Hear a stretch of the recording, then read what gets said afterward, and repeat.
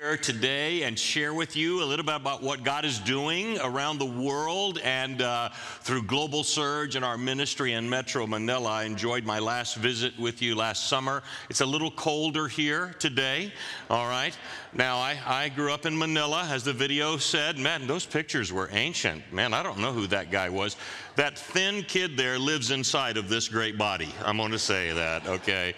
And we live on a tropical island, and I'm going to talk to you a little bit about how you can be involved in missions. And one of the big deals that I'm going to say is it's a great time to come on a missions trip to the tropics in January and February, okay? I mean, when it gets really cold, think about being a missionary, and then you can come on and be part of us. We are church planters in Metro Manila and throughout Asia. We base our ministry out of Metro Manila, and God has given us just great favor. We've weathered through COVID, and we've been able to find ways to pivot and reach people, and we have continued to see literally thousands of people come to know Jesus Christ in spite of the COVID pandemic, you know. Now, I'm ready to be done with it, and and things are moving better a little bit. We had a church. Let me tell you a quick story by way of introduction. We had a church, our newest congregation, that launched in February of 2020, so that's 2 years ago, 3 weeks before the lockdown, okay? And so this guy our pastor Rodno has been working on this church and developing small groups. He had 18 small groups that were in place, and he launched big. He launched with over 200 people, and then 3 weeks later, he was denied to meet. He was not allowed to meet. How would you like to start a church and then get shut down like 3 weeks after you got started? We had to help him out of depression, so we gave him whatever we needed to get him up, and then he continued to work throughout the community with relief and winning people and starting new small groups. He came out of the lockdown with about 35 small groups. And he had his second anniversary 2 weeks ago with over 500 people present.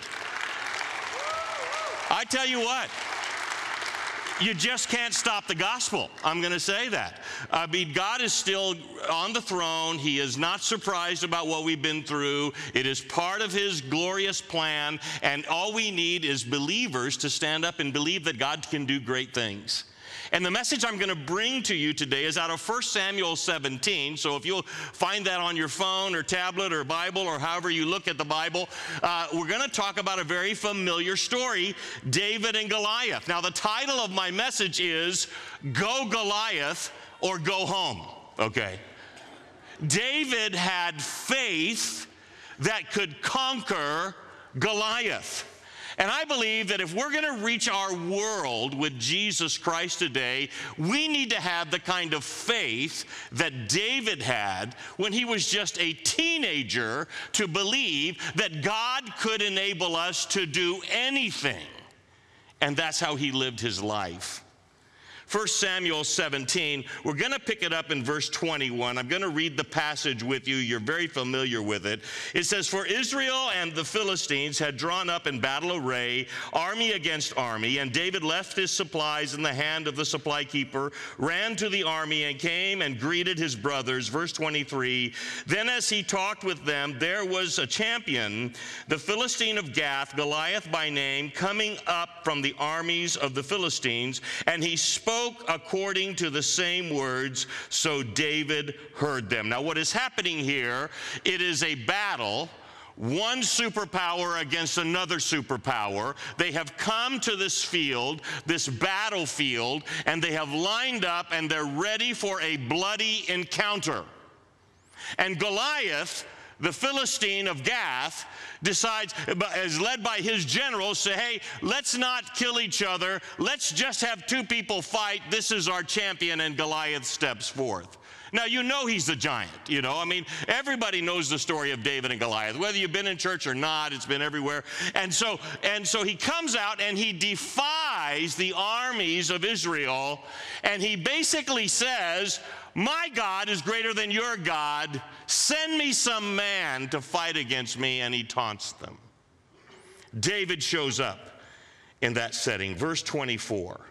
And all the men of Israel, when they saw the man, fled from him and were dreadfully afraid. Now, get a mindset. I know you've heard the story, so kind of walk back in time with me, all right?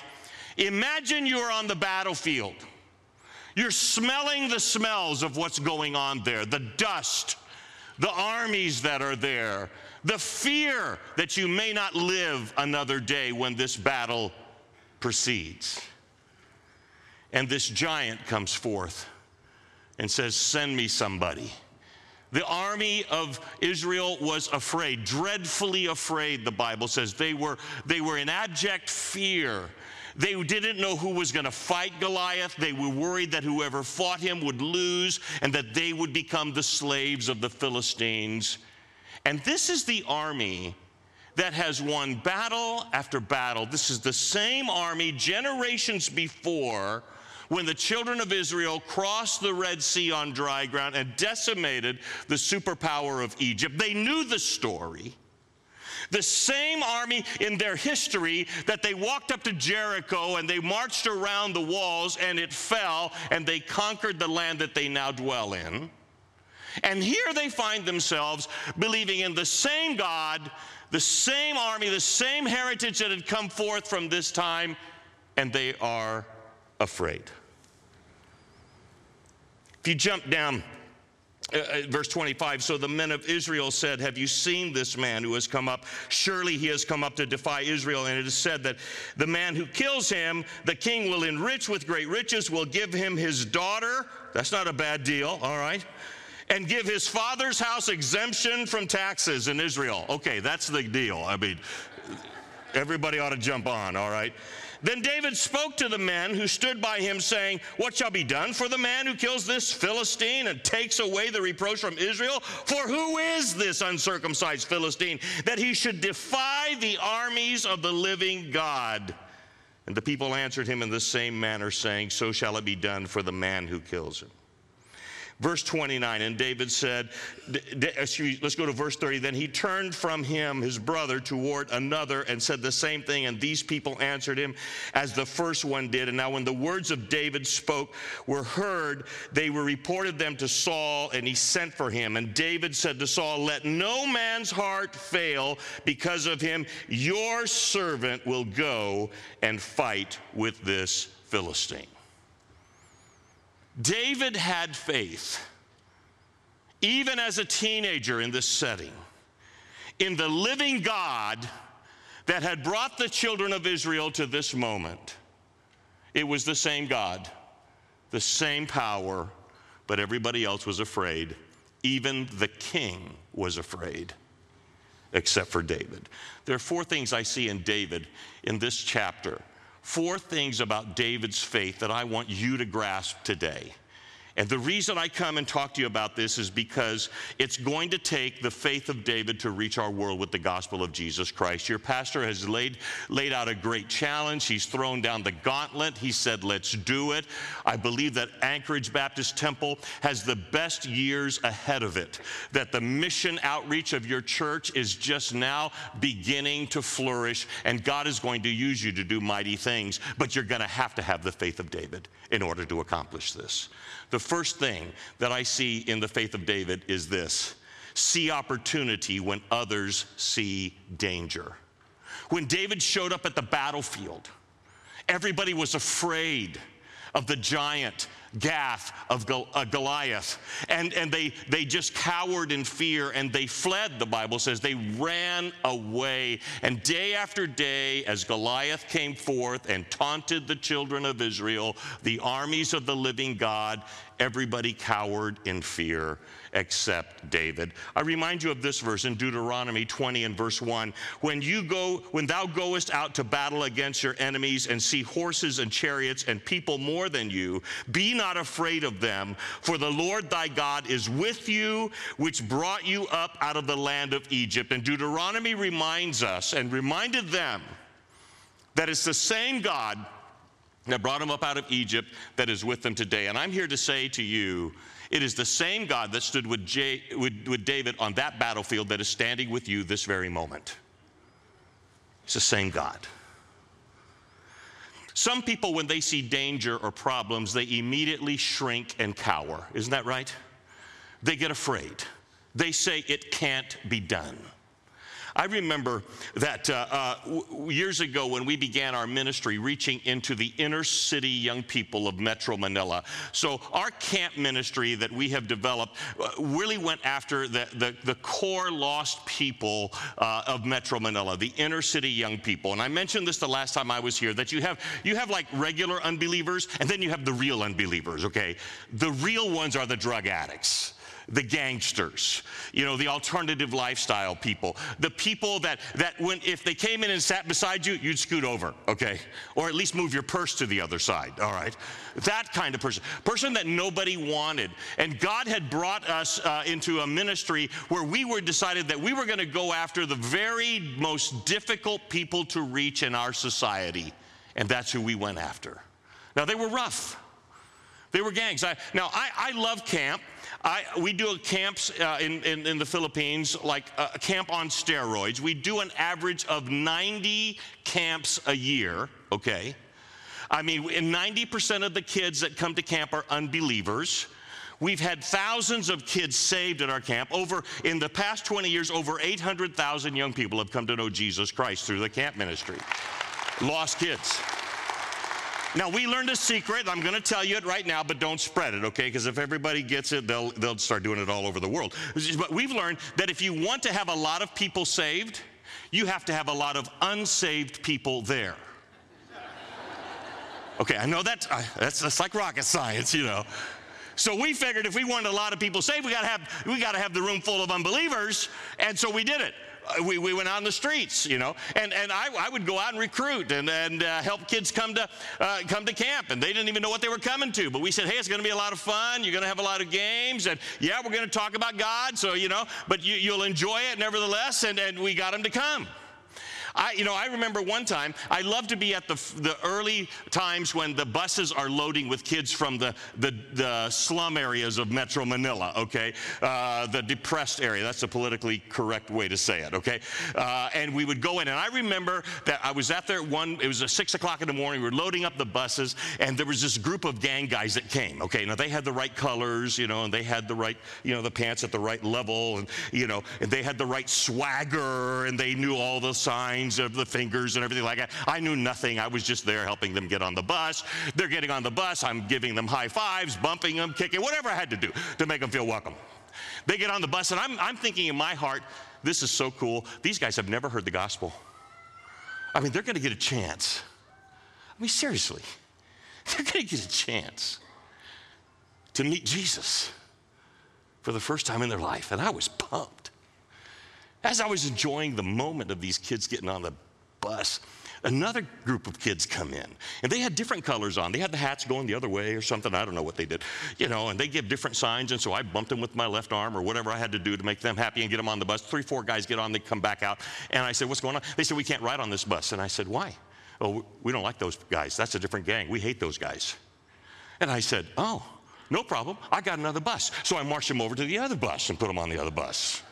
And they were happy because they weren't on the same bus. Then when the bus left, I thought, they're going to the same camp. I got on the phone. I said, hey, give me security. Just telling you, you got 2 groups, bus number such and such and such and such, when they get off. And sure enough, they were opposing gangs. They were in their thing. And the first service that went through, they learned the system a little bit. They knew we'd do a music set, and then we'd go to a blackout, and then we'd go to a drama. And they learned that on the first series. So the second session came out, we went to music set, went to blackout. And evidently, some gang guy looked at the other gang guy's girl in a wrong way, and he got mad. And so a folding chair in the dark flies across the aisle, hits 3 guys in the head. Okay. In the dark. All I know is lights come up and 1,200 young people are rushing out of the pavilion. And we're like, what's going on? And there's a fight down front. It's a cool camp if you want to come, when that's going on. And so, I actually have a couple of pastors from the United States that they were there to see the camp, and they were all unnerved. They thought, man, what's going to happen? I walked in. Now, we have a group of guys called Tough Guys. It's our martial arts ministry in Metro Manila, and they provide security. They're a bunch of black belts, and so when this happens, they move in, kind of stop the fight. I decide to help. Now, I'm not a black belt, okay? But I can fall on somebody and break their leg, okay? So I'm going to help. And I get in there, and they're fighting, and I see this little piece of bamboo. It's about this long and about this thing. And I thought, man, someone's going to use that as a weapon. So I picked that up, and I'm trying to stop guys and everything. Evidently, I started waving the weapon. I didn't know what was going on.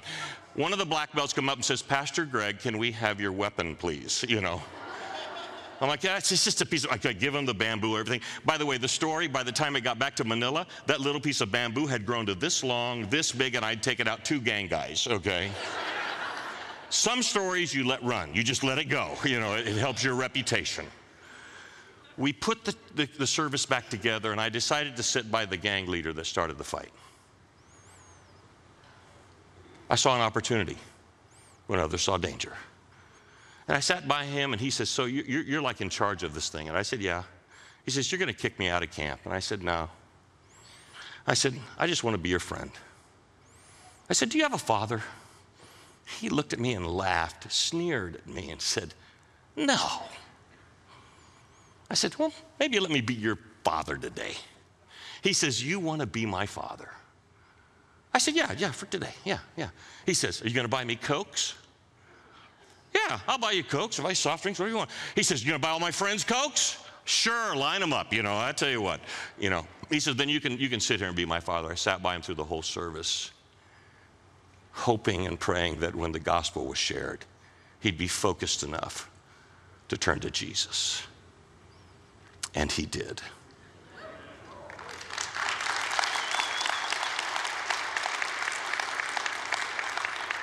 You have to see opportunity when others see danger. David was like that. The second thing that David did, he trusted God's reputation, not his own ability. So let's go back to the story and let's pick it up. It says in verse 32, then David said to Saul, let no man's heart fail because of him. Your servant will go and fight with the Philistine. Saul says to David, you're not able to go against this Philistine to fight with him. You are a youth, and he is a man of war from his youth. David said to Saul, your servant used to keep his father's sheep, and when a lion or a bear came and took a lamb out of the flock, I went out after it and struck it and delivered the lamb from its mouth. Okay, get the detail here. Delivered the lamb from the lion's mouth, and when it arose against me, I caught it by its beard and struck and killed it. Your servant has killed both the lion and the bear, he says. Now, I know we got hunters in the room, okay? This is a very cool hunter, okay? The lion comes and takes a lamb. David chases the lion down, takes the lamb out of the mouth of the lion. Okay, he's got his weapon with him, his stick. And then when the lion growls because David took the lamb out, David puts the lamb down, walks over, grabs the lion, and clubs him to death. That's a hunter, I'm going to say, okay? David said, I did that. I fought the lion and the bear. And he says in verse 36, and this uncircumcised Philistine will be like one of them, seeing he has defied the armies of the living God. David was not resting in his own abilities. He was referencing how God enabled him to overcome the lion and the bear. He was trusting in God's reputation. So quickly we forget about God's reputation. Isn't that true? When you face a problem, when you face something that you think you can't overcome, that we begin to worry and begin to doubt. We think, can we win the world? That's just impossible. No way. How are we going to do it? We don't have the resources. We don't have the manpower. We don't have what, you know, wait a minute. Who are we serving? Let me ask you a few simple questions today. Has God provided for you up until now? Has he? That's not a hard question. Yes. Has God provided for other people that you know up until now? Hey, you know, can you remember Anytime when God did something incredible in your life that could only be explained by the power of God. How many's ever experienced something like that? Well, if that is the God you serve, why are you afraid of doing something incredible today for him? His reputation is sure. Your pastor asked you to make a commitment. He's praying for 500 people to make a commitment for $20 a week. Well, let's be honest. That's not much of a sacrifice. Is that true? I mean, let's be honest about it. I mean, we in the United States do not understand sacrifice. Is that fair to say? I mean, sacrifice to the American, and I don't mean to insult you, please understand my heart, but sacrifice to an American generally is going through McDonald's, going through McDonald's and saying, no biggie fries today. Just the normal size today, you know. I'm not going to upsize. Okay, yeah, I'm going to sacrifice. You know, I'm not a big fan of Oprah, but I remember this clip when she was interviewing Mother Teresa years ago. And Oprah said to Mother Teresa, she says, yeah, all of us need to sacrifice. And Mother Teresa stops and looks at Oprah and says, you understand what sacrifice is. They went to commercial because there is no way. I would say that even at our most difficult times in the United States, we're far better off than anybody else in the world. And that's nothing to be ashamed of or feel guilty about. We are blessed by God, but we are blessed for a purpose, to get the gospel to the rest of the world. Trust God's reputation, not my own ability. I'll tell you a quick story. Our ministry has now taken our Filipino team to go into Pakistan to do camps and evangelistic work in Pakistan. Now, I remember at the time when the gentleman from Pakistan came, Pastor Irfan came to me, and he said to me, he said, Greg, would you take your evangelistic camp with me to Pakistan? And being the giant spiritual guy I am, I said, no, I don't. That's not going to work. He says, oh, yeah, it'll work. I said, no, I don't. Sorry, that's a whole different religion. I don't know, you know. And he says, no, it'll work. I said, no. He says, oh, there's young people there. It works. Young people are young people. I'm like, no. He says, you're afraid. I said, I am not afraid. Is it safe there? You know?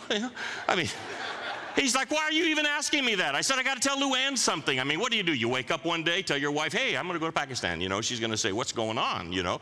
And he said this to me. He says, well, let me ask you a question. I said, okay. He says, are you in the will of God? Now, come on. That's like the nuclear question. What are you going to say? No, I'm blatantly out of the will of God. I mean, of course you're going to say yes. And I said, yes, of course I'm in the will of God. He says, then why are you asking me if it's safe or whether you can go or whether we work? Why don't you pray about it? Oh, man. Don't you? Those kind of people, man, they just get you. And I'm like, oh. I said, okay, I'll pray about it. And frankly, I didn't need to pray about it. God opened the door. I should have just walked through. So he did. So he sends me the letter inviting me from the Bible Baptist Church of Assad, Kashmir, inviting Dr. Greg Lyons to do evangelistic work among youth. And he sends me this letter. He says, go apply for your visa. And I'm like, this will never fly. This is a hostile country. No. They're not going to do it. He says, take it. We're not ashamed of anything. You take it in the embassy and get your visa. Okay. So I go in and I'm thinking, I'm never going. You know, they're not going to grant this. And the guy looks at it and says, you want to do what in my country? I said, listen, I'm just the guest. That's your citizen. Call him. Talk to him about it. There's his phone number, you know, and they start delaying our visas. We had 5 people that were going to go. And they kept delaying us, wanting additional stuff here and there, and all this kind of stuff. And I just almost given up hope that we were ever going to get a visa to get in. And so they called us one day and they said, hey, we need to look at your passports one more time. And our secretary calls me and says, Pastor Greg, nobody can run these down to the embassy. Can you do it? Have you got any time today? And I said, yeah. Now, when we're saying run across town in Metro Manila, it's like what your pastor said. It's 28 million people. I mean, driving across town is a 2-hour one way, okay? And I thought, okay, so I'll jump in the car. So I went down there show up at the building. They're in a high-rise building, and I'm standing there after I checked in with the guard, and I'm going up to the 8th floor, and I had my passports in my hand and all the group, and I'm waiting for the elevator. While I'm waiting for the elevator, on the back door of the building, an SUV pulls up, a black one. Some guys hop out, open the door. A guy in a suit gets out, and he walks over and stands beside me, and he looks Pakistani to me, but I don't know who he is, And so the elevator doors open up, and we walk in. And he says, what floor? I says, the 8th floor. He says, well, that's the Pakistani embassy. I said, yeah. He says, is that where you're going? I said, yeah. He said, because we have the whole floor. I said, I get it. Yeah, that's where I'm going. And I said, do you work there? He says, I'm the ambassador. I'm like, oh, God, slow the elevator down, And he says, what are you doing at the embassy? I says, well, we're applying for visas. And he saw the 5 passports. And he says, are you a businessman? I said, kinda. He says, you got business in Pakistan? I says, I don't know until I get there. I got to get my visa, And he looked he says, oh, you're that group. Are you the group that is applying to go to work with young people? And I said, yes, sir. That's us. I said, sir, I don't know if you can help us. I said, we're not going to do anything wrong. We're going to help the young people find hope and help their moral values. We've done this in other countries, and we'd sure like to come to your country and present our program there. He looked at me and he said, can't promise anything, but I'll tell you what I'll do. I'll look at it again this afternoon. I said, good enough. Told him goodbye. He went into his office. I turned the passports in. The next day, 5 visas stamped in the passport. Short missionary visa. Can I tell you, God's reputation is pretty secure. He can do amazing things. He can arrange an elevator ride at the exact moment in a city of 28 million where it's just me and the ambassador to have a conversation that opens a door for the gospel. Our team went in, and we have seen literally thousands of young people come to know Jesus Christ as a result of that moment.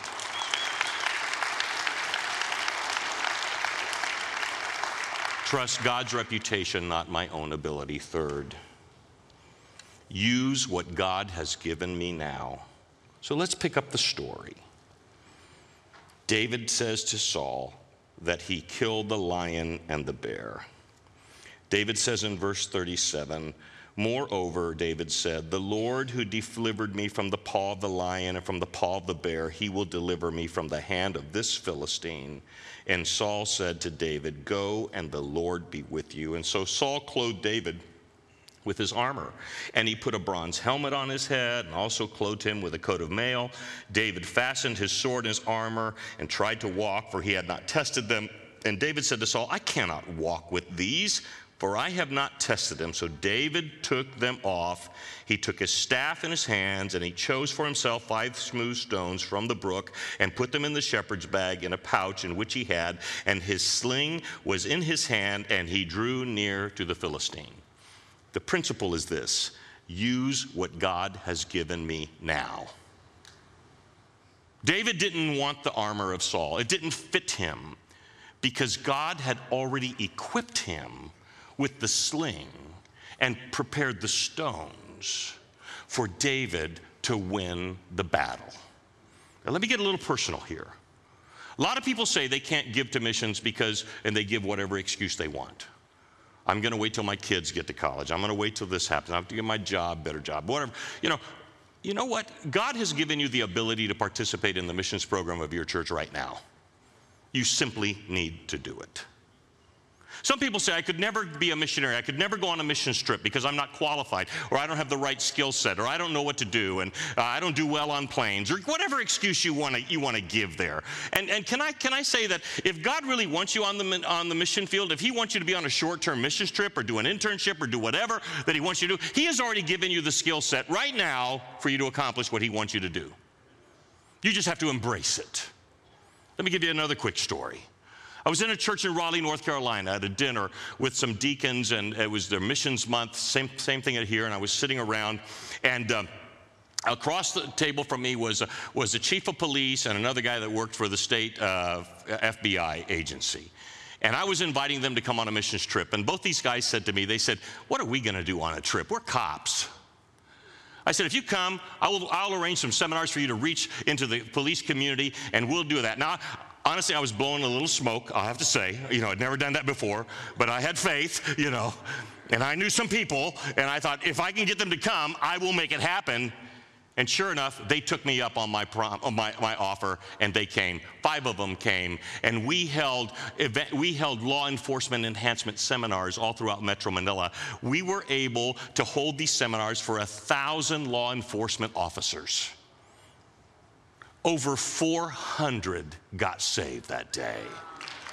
It was amazing. I did not have the ability to speak into that community. They did. Among them was a sergeant named Roger Baltazar.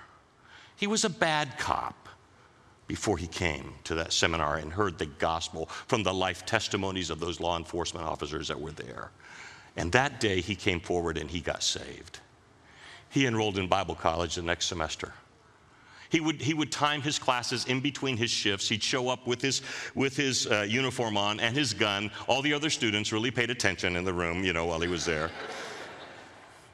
He graduated 4 years later, valedictorian of his class. Unbelievable.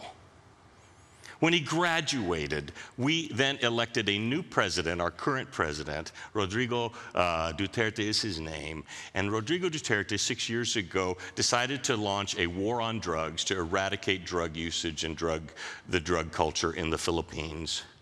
And he made a decree, and he said, we're going to come after you. We're going to arrest you. If you fight us, we're going to shoot you. I mean, it was very simple. And he said, but I'm going to give you a window of 2 months for you to surrender. If you're in the drug culture and you want to surrender, we're going to give you a path to get it right. So come in. And boy, within 2 months, we had thousands of surrenderees that came out of the drug culture. The chief of police in this part of town met with his officers. Roger Baltazar was in the room.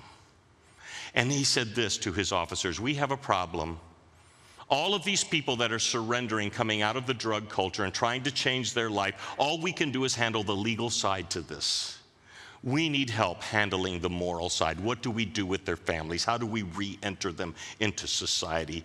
And Roger Baltazar, newly graduate, valedictorian of Baptist Bible College Asia, raises his hand and says, I have some answers. And the chief of police says, oh, yeah, aren't you like that pastor guy that went through that Bible? He said, yeah, that's me. Yeah. And he says, I know some pastors that can help. 3 weeks later, at our church in Metro Manila, 700 drug surrenderees showed up at church on Saturday morning. Yes. They gave us free rein to say whatever we wanted, and we took advantage of it and preached the gospel. Hundreds of them got saved. Their lives changed. We have been recognized by the city because if people who come through our program has the lowest recidivism rate of anybody else that is involved in that, and it has helped us throughout our entire ministry, all because I had dinner with a couple of cops and convinced them to use what God had given them now for the gospel. I don't know what God has given you, but I know He's given you something. Maybe you come to Asia and you work with us and we do an English camp. How many of you speak English? You're qualified, okay? One guy came from Texas. He was teaching everybody how to say y'all and how to say cattle. And I said, could we get a little better English speaker, for our guys? He was willing to be used. Maybe you like children. Maybe you have a medical skill. Maybe you have a dental skill. Maybe you have an education skill. But God has equipped you for the nations. Right now, in this room, there are people that could help change the world if you would just embrace what David did and use what God has given me now. Lastly, not only see opportunity when others see danger, not only trust God's reputation and not my own ability, not only use what God has given me now, but lastly, keep moving when the battle gets hot. Notice what David says in verse 43 to 50. So the Philistines said to David, am I a dog that you come to me with sticks? And the Philistine cursed David by his gods.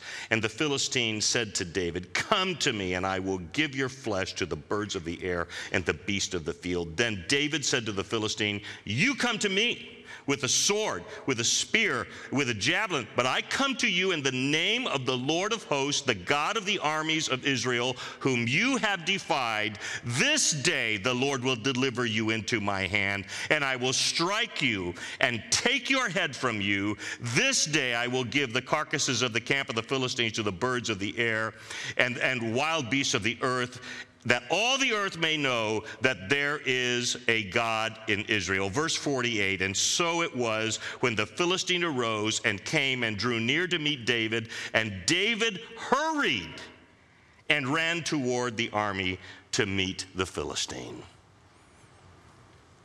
Keep moving when the battle gets hot.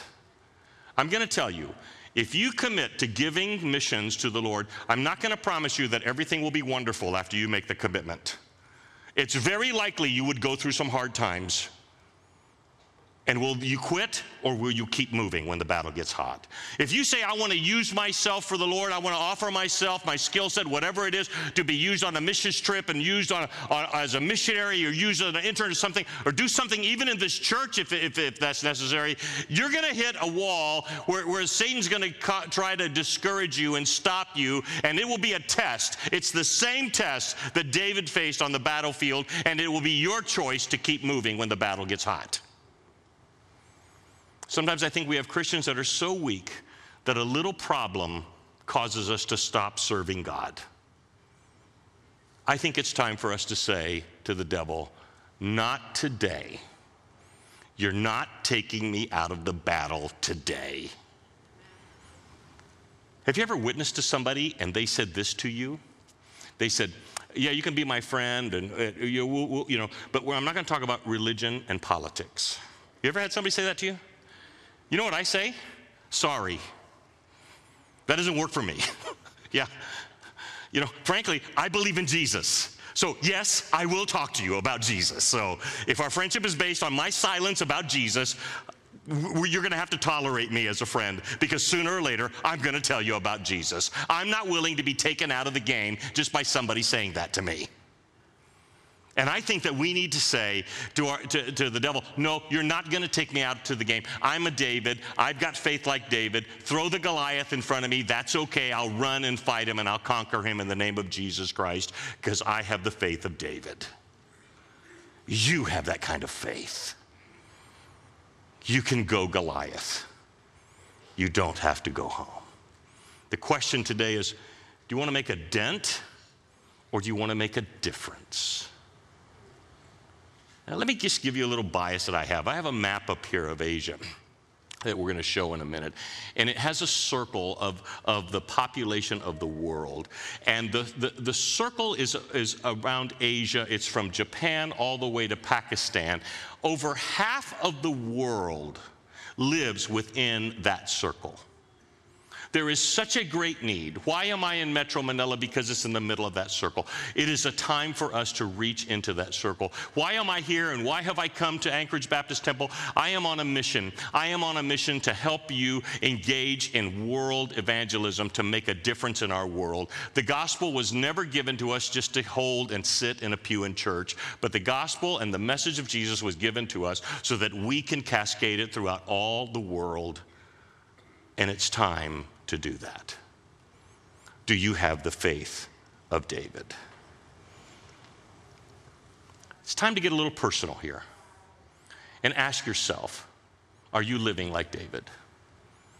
I mean, you letting danger shut you down, a little fear slow you down? Have you forgotten about God's powerful reputation that he can, in fact, empower you to do unbelievable things? I want to end with one story. Years ago, God moved our ministry out of a place that was very comfortable, that I was happy with, and he moved us to a place that I didn't want to be. You ever followed God where, you kind of followed God kicking and screaming? Anybody ever done that? Yeah, God, I prayed, I wanted you to move, and then you moved here. I didn't really want to move here, okay. But you kind of ended up there. So I prayer walked the area. found the Rizal High School. The Rizal High School, a huge high school. I mentioned it before. 42,000 teenagers in one high school. It's unbelievable. Nobody was reaching into this high school. And so we wanted to get into this high school and present the gospel. And so I went to see the mayor and the governor and get permission to take our program into the high school, and they granted us. And then I went to see the principal of the high school. Now, just so I know who I'm talking to, how many's ever been in the principal's office? Okay. Some of you more than once. Okay. Imagine going to see the principal of the largest high school on the planet. Who would want to be the principal of the largest high school on the planet? You know, was one thought I had. And I went in there, and I said, we'd like to bring our program. It's a drug and violence prevention program, and we'd like to offer it to the students to help the students. And she looked at me and she says, well, I already know who you are. And I said, oh, really? She says, yeah, you're the pastor of this little Baptist church down the road here. I've been watching you. I saw your sign. I said, okay. She says, and I don't want you on my school. I know you. And you have different motives. You're not here just to do drug and violence prevention. You have other motives. She was right, okay? Yes, I want to get the gospel. She said, well, I'm not going to let you do what you want to do. She says, I will give you a chance to have a rally, but it won't be for any students that are in class. It'll be any students that come early for class. Now, teenagers, they're rushing, to school for a drug prevention program, 2 hours before school. They love it, And I said, what about, they had two shifts, they had a morning shift and an evening shift. I said, what about the students in the morning shift? She said, you can have another one at the end of the day, and that's if any kids want to stay after school to go to your drug prevention rally. And I thought, oh, she's shutting us down. She wouldn't let us promote. She said she would promote us, and I thought, this is a fail. I said, man, we're not going to win on this. And I walked out of that office. I had Pastor June Mastralis with me, and we were walking down the sidewalk, and I was shaking. I don't know what you think about missionaries. We're just normal people. We just do our thing in a different culture, different language, different place. And I was just shaking my head, thinking, this is a wash. This is a fail. But I began to think that, the problem was that it wasn't God. It was this principle. She was in the way. She was in the way of the gospel. She was shutting us down. So I turned to Pastor June. I said, this woman? He said, yeah. I said, she's in the way. He said, yeah, she's in the way of the gospel. He said, yeah, she is. I said, you know what we're going to do? He said, what? I said, we're going to pray. He said, okay, we're going to pray. What are we going to pray? I said, we're going to pray that God will just take her out of the way.